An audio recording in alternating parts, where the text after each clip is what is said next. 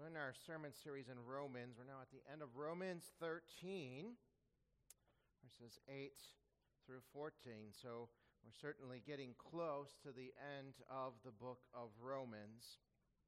You can find our sermon text, of course, in your bulletin if you want to follow along. If you do not have a Bible, again, Romans 13, verses 8 through 14. This is God's word. Let us give it careful attention. Owe no one anything except to love each other. For the one who loves another has fulfilled the law. For the commandments, you shall not commit adultery, you shall not murder, you shall not steal, you shall not covet, and any other commandments are summed up in this word: you shall love your neighbor as yourself. Love does no wrong to a neighbor. Therefore, love is the fulfilling of the law. Besides this, you know the time, that the hour has come for you to wake from sleep. For salvation is nearer to us now than when we first believed. The night is far gone. The day is at hand. So then, let us cast off the works of darkness and put on the armor of light. Let us walk properly as in the daytime, not in orgies and drunkenness, not in sexual immorality and sensuality, not in quarreling and jealousy, but put on the Lord Jesus Christ and make no provision for the flesh to gratify its desires. This is God's word. Let us pray. Father in heaven, we ask now that your Spirit would attend to the proclamation of your word, that you would speak faith into the life of those who do not have it, that you would turn their hearts from death unto life through the regenerating work of your Spirit as your word is proclaimed. For those who do know you, that you would build that faith up, that you would strengthen it and encourage it, that you would help your people to follow you faithfully and love you all the more because of what you have done for them in Christ our Lord. We pray this in Jesus' holy name. Amen. So I want to start this morning by way of a reminder of where we are in Paul's great letter to the church at Rome. Romans is all about the gospel of God. It reveals to us why we need salvation through Christ, by grace alone, through faith alone, in Jesus alone. And that is because we are sinners. We are absolutely rotten in sin to our core as humans. We have rebelled against God by nature. We do not seek after God. We have no spark of goodness in our hearts. Our desires are bent away from worshiping God as our Creator to worshiping ourselves. But God, in his great love for us, gave us Christ, who died in our place, so that we might be justified, that is to say, made right with God, as we are clothed in Christ's righteousness and forgiven of all our sins. And God does that so that we might enjoy him and glorify him forever. That's the gospel that is explained in the first 11 chapters of Romans. It's all about how God shows his love for us. Romans 5:8, but God shows his love for us in that while we were still sinners, Christ died for us. Now, as we come into Romans 12, Paul starts the second section of his letter. So in the first 11 chapters, 1 through 11, he relates to us how God shows his love for us. Beginning in chapter 12 and all the way to the end, chapter 16, he explains how God's love is shown through us. And that's where we are this morning at the end of Romans 13. We've already seen how God shows his love through his people and how we relate to each other in the church. He gives us gifts so that we might serve one another. We see that in 12, 3 through 8. He also shows us how we might show God's love through us towards those who hate us, who despise us. And he even shows how we show God's love in the way that the church relates to the civil authorities that he has sovereignly appointed to rule this world. That's at the beginning of chapter 3, verses 1 through 7. And so now we come and to see how God, who has made us his people, how he calls us to show his love through the world, or to the world rather, in general. Now, it should come as no surprise that the world really doesn't understand the love of God. The world, as Paul so aptly explained in Romans 1 through 3, is trapped in the darkness of sin. So they are separated from God, separated from his love. The world is at enmity or an enemy of God. And so any understanding then of the concept of love that we might try to come up with as humans naturally, apart from God's grace in our lives, it is going to be influenced by that corruption of sin. So why is it then that after millennium of human history, we still find new ways to show our cruelty and our hatred towards one another? And why is it that after all of our philosophizing and our poetry and our art, we still can't grasp the concept of what love actually is? No, love is not love. That's just a confusing pop psychology statement that carefully masks selfishness rather than being a true definition of God's love. And love, unlike what the Beatles told us, is not all you need to fix the world's problems. We need the mercy and the grace of God for that. You see, we've been trying for such a long time to make everything that is wrong right again, and we think that if we can just figure out this love thing, we can do it. But all we end up doing is twisting this corrupt world into a far greater mess through our efforts. You see, what the world doesn't need is mere love or our understanding of it. It needs God's love. And we see God's love when we see his truth. We don't get to decide what love is because God has already determined what love is, for God is love himself. 1 John 4:8. So what Paul shows us here then in this text and helps us to see is that God shows his love to the world when his people follow his law and live in his light.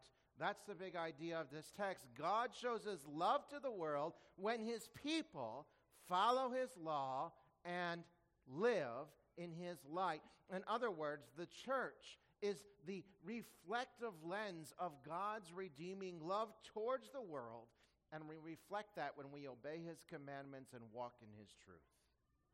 So we don't get to manufacture our own sense of what love is. We don't base it on our feelings or what the culture tells us love is. Rather, we show God's love by doing what God has called us to do as his creation. And so the first thing we see is we love through God's law. Verse 8, owe no one anything except to love each other, for the one who loves another has fulfilled the law. We show God's love to the world when we follow his law. When Paul tells us to owe no one anything, he isn't saying that we are to never enter into any kind of debt. That would be contrary to other parts of Scripture. And the Scripture is never contrary to itself. In fact, we see that borrowing for real needs is not only permissible, but sometimes a good thing. But what Paul is saying here is that as a Christian, if you have a debt, you better be sure to repay it. Don't owe more than you can repay. In other words, be responsible. And that's the point he's getting at. Be responsible. He wants to zero in on this idea of responsibility that we have to show love to our neighbors. So he says, owe no one anything except to love each other. In other words, there is a debt of love that we owe towards one another. For we've all been made in God's image. So how do you pay that obligation then? Paul says, through God's law. The one who loves another has fulfilled the law. You see, the commandments of God are all about God's love. They're God's definition of what love is, of how we're to show love to one another, how we exercise our care and our compassion. So love is more than just mere affections of the heart. It's action. It is real, intangible ways in which we serve and relate to one another. Love is at the heart and soul of all God's commandments. It does not displace or dispense of God's law, nor is it the full content of God's law. But as Paul teaches us, it fulfills the law. When you follow God's law, you reflect his love towards others. And so Paul gives us some examples of how love is the fulfillment of the law. He says, for the commandments, you shall not commit adultery, you shall not murder, you shall not steal, you shall not covet, and any other commandment are summed up in this one word, you shall love your neighbor as yourself. Now, you probably recognize these as some of the 10 commandments, or the table of God's law. Paul is only giving us a partial list here, but in doing that, he doesn't mean to say these are the only commandments that show us how to love one another. In fact, he says any other commandment. He says, look, I'm going to mention some, but there's others. And they're all summed up in this one word, to love your neighbor as yourself. And these are wonderful examples that he gives of how we might love our neighbor as ourselves. You see, all God's commandments in the 10 Commandments contain implied duties that flow from the negative restrictions. So there's negative restrictions, things that are forbidden, and there are positive requirements. And these are explained and set forth and developed all through Scripture, not just in the 10 Commandments. The Westminster Larger Catechism explains it well. It says this, that where a duty is commanded of us, the contrary sin is forbidden. And where a sin is forbidden, the contrary duty is commanded. Now, we know this is true because we see it all through the Bible, as there are further exhortations and commands and promises and instructions related on how we are to live in this world, and they all flow from this legal table of God's love, this table of God's law as contained in the 10 Commandments. And the summary of them, as Paul told us, is to love your neighbor as yourselves. And it's not hard to see then, with these commandments that he even mentions here, the corresponding duties and the sins forbidden, how both of those show love to our neighbors, to each other, and to this world. I mean, first, consider the duties then of this seventh commandment. You shall not commit adultery. What are they? Well, they're the purity of our bodies, our affections, our words, our behaviors. We're to maintain purity not just in ourselves, but to preserve it in others, to not defile others, to keep ourselves and them from sexual sin. Furthermore, another duty that is implied and commanded in Scripture, that unless one has the gift of celibacy, it is a duty required by this commandment to seek out marriage. It's most certainly ordered by God as a means of growing his people in this world. And what is forbidden by this commandment? Well, not just adultery, but all sexual sins, incest, rape, homosexuality, natural lusts, unclean thoughts, filthy communications. These things do not show love towards others, but instead use others to selfishly satisfy our own corrupt desires. But what about this sixth commandment Paul mentions? You shall not murder. How does it show love? Well, its duties require the preserving of life, which includes caring for those who are in danger or sick, defending them against violence, care for those who lack in food and shelter, And forbidden, of course, is the taking of any life unjustly, and also the neglect of the means of preserving life, not doing what is right, as well as sinful anger. And look at one more of these commandments Paul mentioned. We'll not look at all of them, but this commandment to not steal. It's easy to see that love is the fulfillment of this law and the duties required, which are truth and faithfulness and justice in all of our contracts, all of our commerce, all of our business. We're not seeking to cheat or get the better of others. And we give and we lend freely as a duty of this commandment according to our abilities, which is an expression of love. And what is forbidden? Well, robbery, slavery, fraud, deceitful dealings, bribery.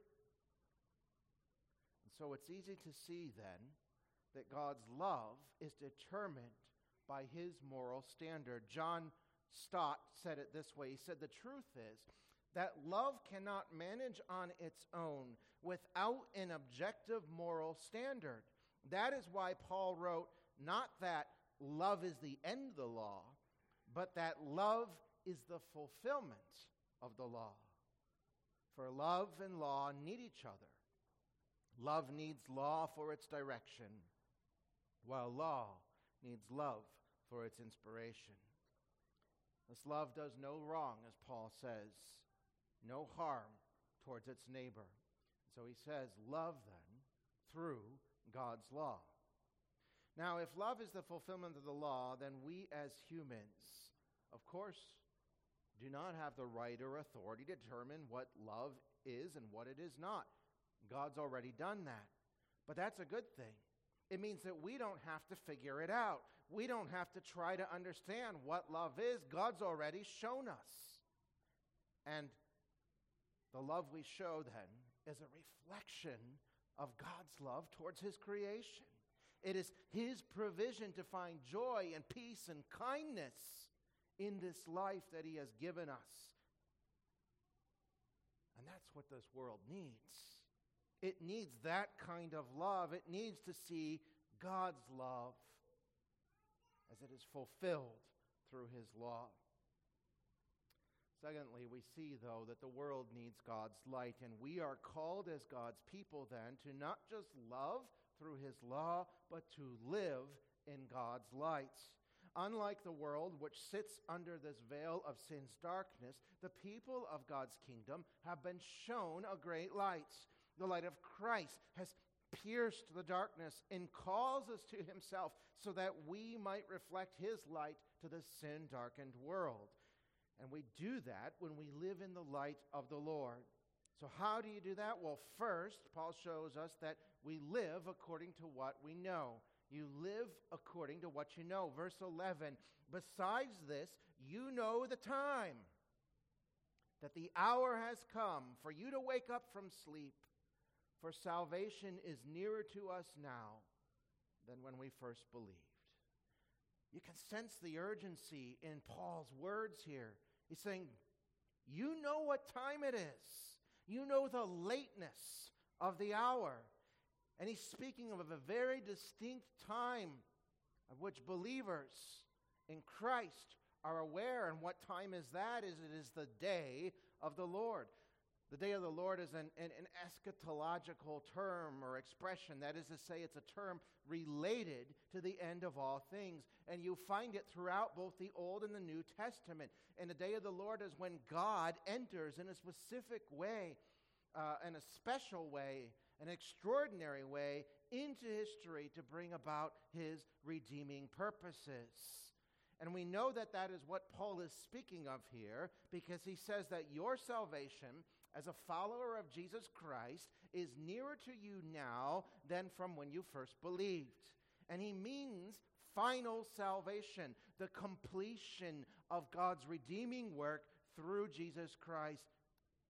You see, we have this tendency to reduce salvation down to something like justification, which is being made right with God. But salvation is far broader than that. It is all that God has done and all that God is doing and all that God will do to save you from your sin, to make a people for his name. That's salvation. And that includes, of course, justification. It includes sanctification, which is the work of God's grace, whereby as believers we are made more and more like Jesus through the power of the Holy Spirit. It includes also what we call glorification. That is the final restoration of all creation to be what God has designed it to be. And that's what Paul is saying is near. He's saying the completion, the consummation of your salvation is really close. It's closer than when you first believed. Everything else in God's timeline of redemption has already been done. It's already complete. Jesus came in the flesh, born of a virgin, born under the law, so that he might redeem us from the curse of the law by becoming that curse for us. Jesus died in the place of all those whom he redeems, suffering the judgment that they justly deserve for their sin. And Jesus has risen, thereby conquering the grave and putting it in subjection under his feet. And Jesus has ascended to the right hand of the Father on high to reign over his kingdom and prepare for us a place to dwell with him.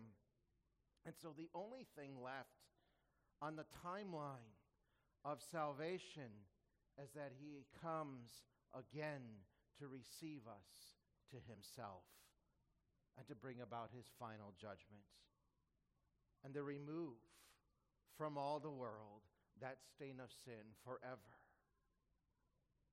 So that final salvation, that event is nearer than when you first believed. That's the hour, that's the time that we are aware of.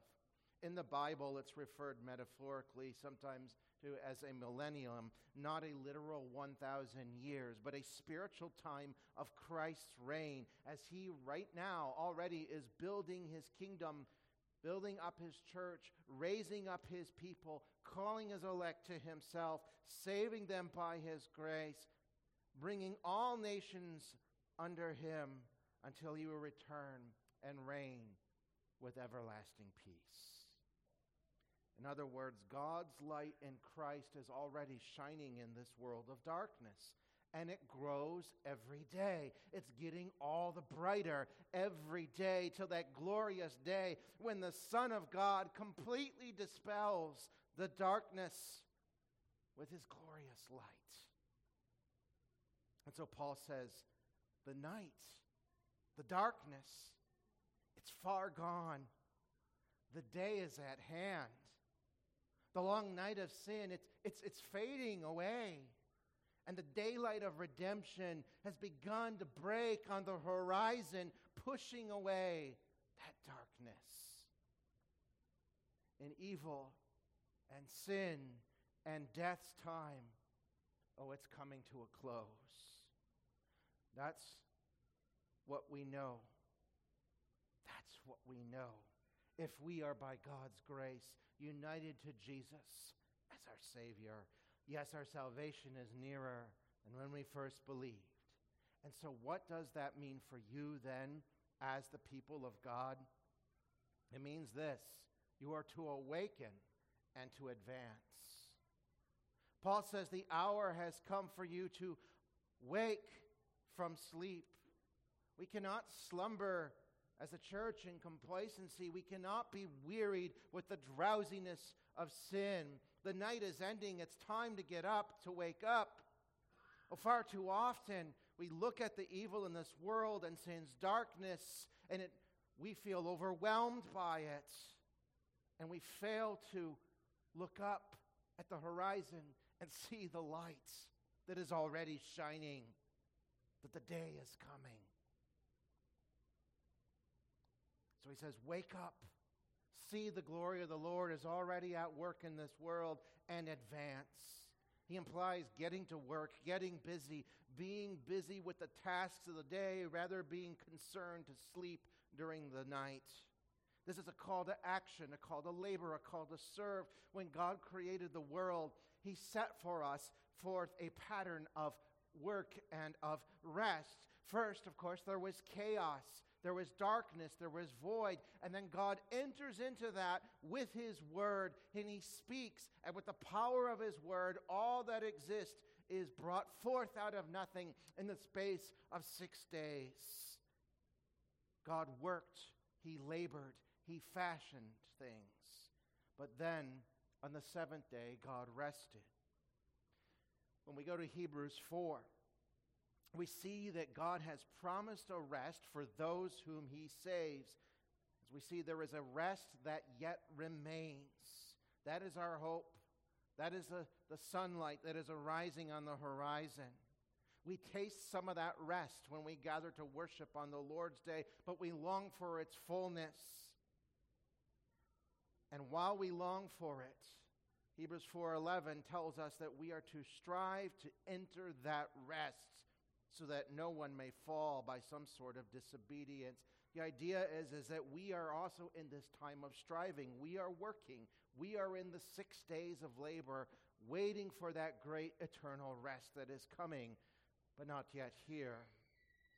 We can see it, the light shining upon us, but it's not quite there yet. It is close, closer than when you first believed. And so Paul says, awaken. Get busy. Be active in the work to which God has called you. Now, for all of us, of course, that work looks differently. Of course, we are called to the same things, to pray, to serve one another, to love one another, to know his word, to worship him. But there are other ways we serve. We saw that earlier in Romans 12, that God gives different gifts to each person to serve one another in love. We all have a work to do because the day is at hand. And so we gather and we participate together in the great work of the church to know Christ and to make him known to the nations. So Paul says, advance, awaken, and advance. Cast off the works of darkness and put on, he says, the armor of light. It means go about that work of leaving behind your sin, the clothing of darkness, and instead get dressed in the armor of God's light, the righteousness of Jesus Christ, who is your Lord and Savior. And how do we do that? Well, it's pretty simple when you look in the Word, isn't it?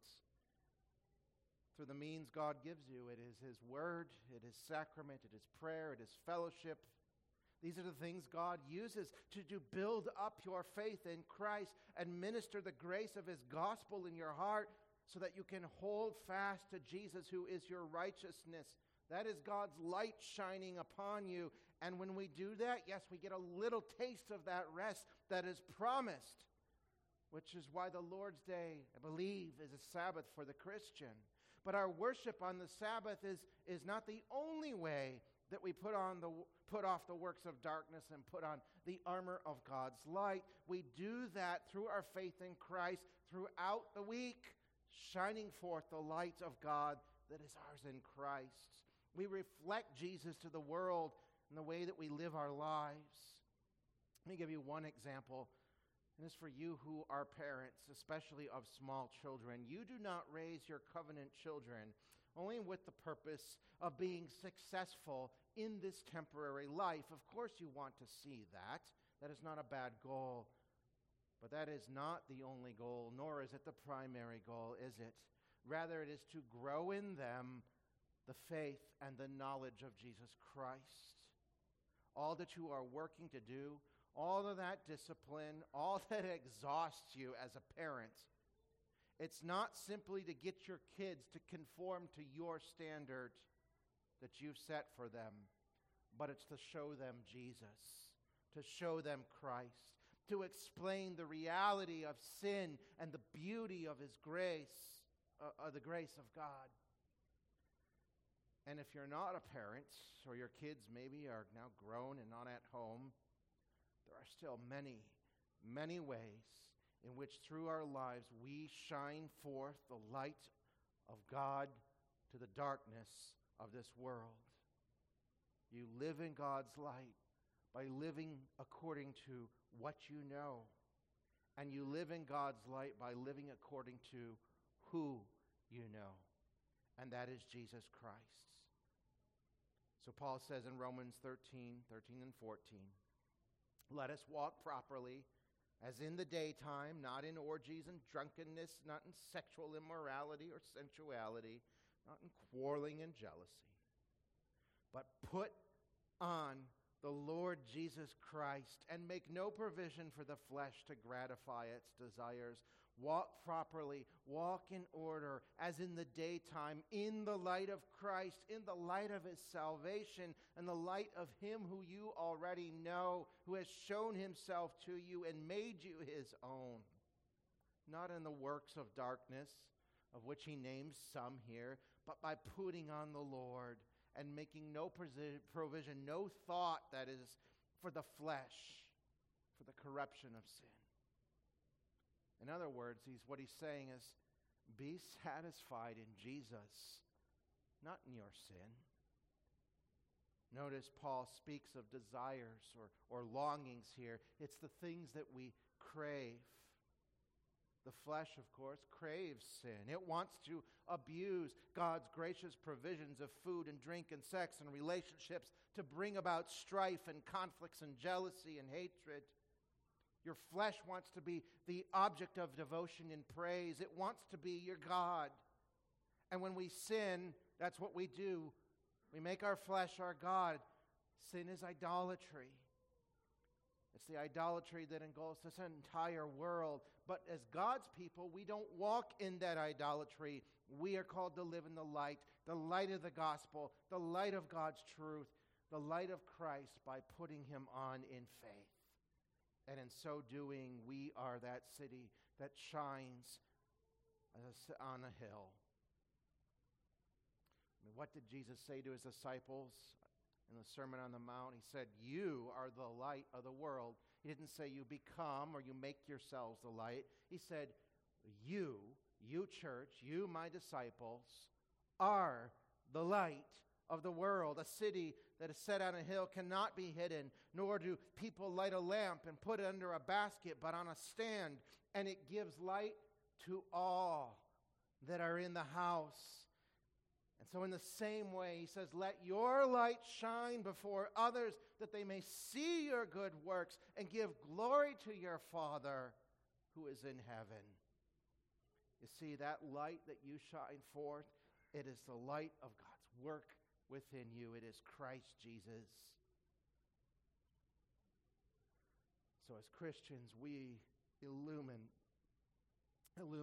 the goodness and the mercy of Jesus for this world to see. We put it on display.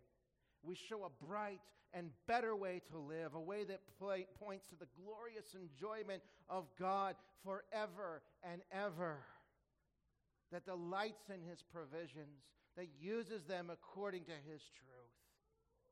God shows his love to the world when his people love through his law and live in his light. And so be what you already are. Love through God's law. Live in the light of Christ. Reflect Jesus to the world as the Savior it needs.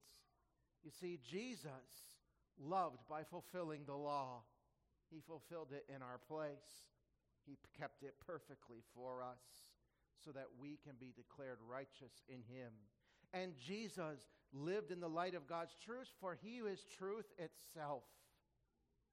And he, to whom we are united as his people, reflect that light to the world. And so let us show then God's love. Let us show God's light by being who God has made us to be.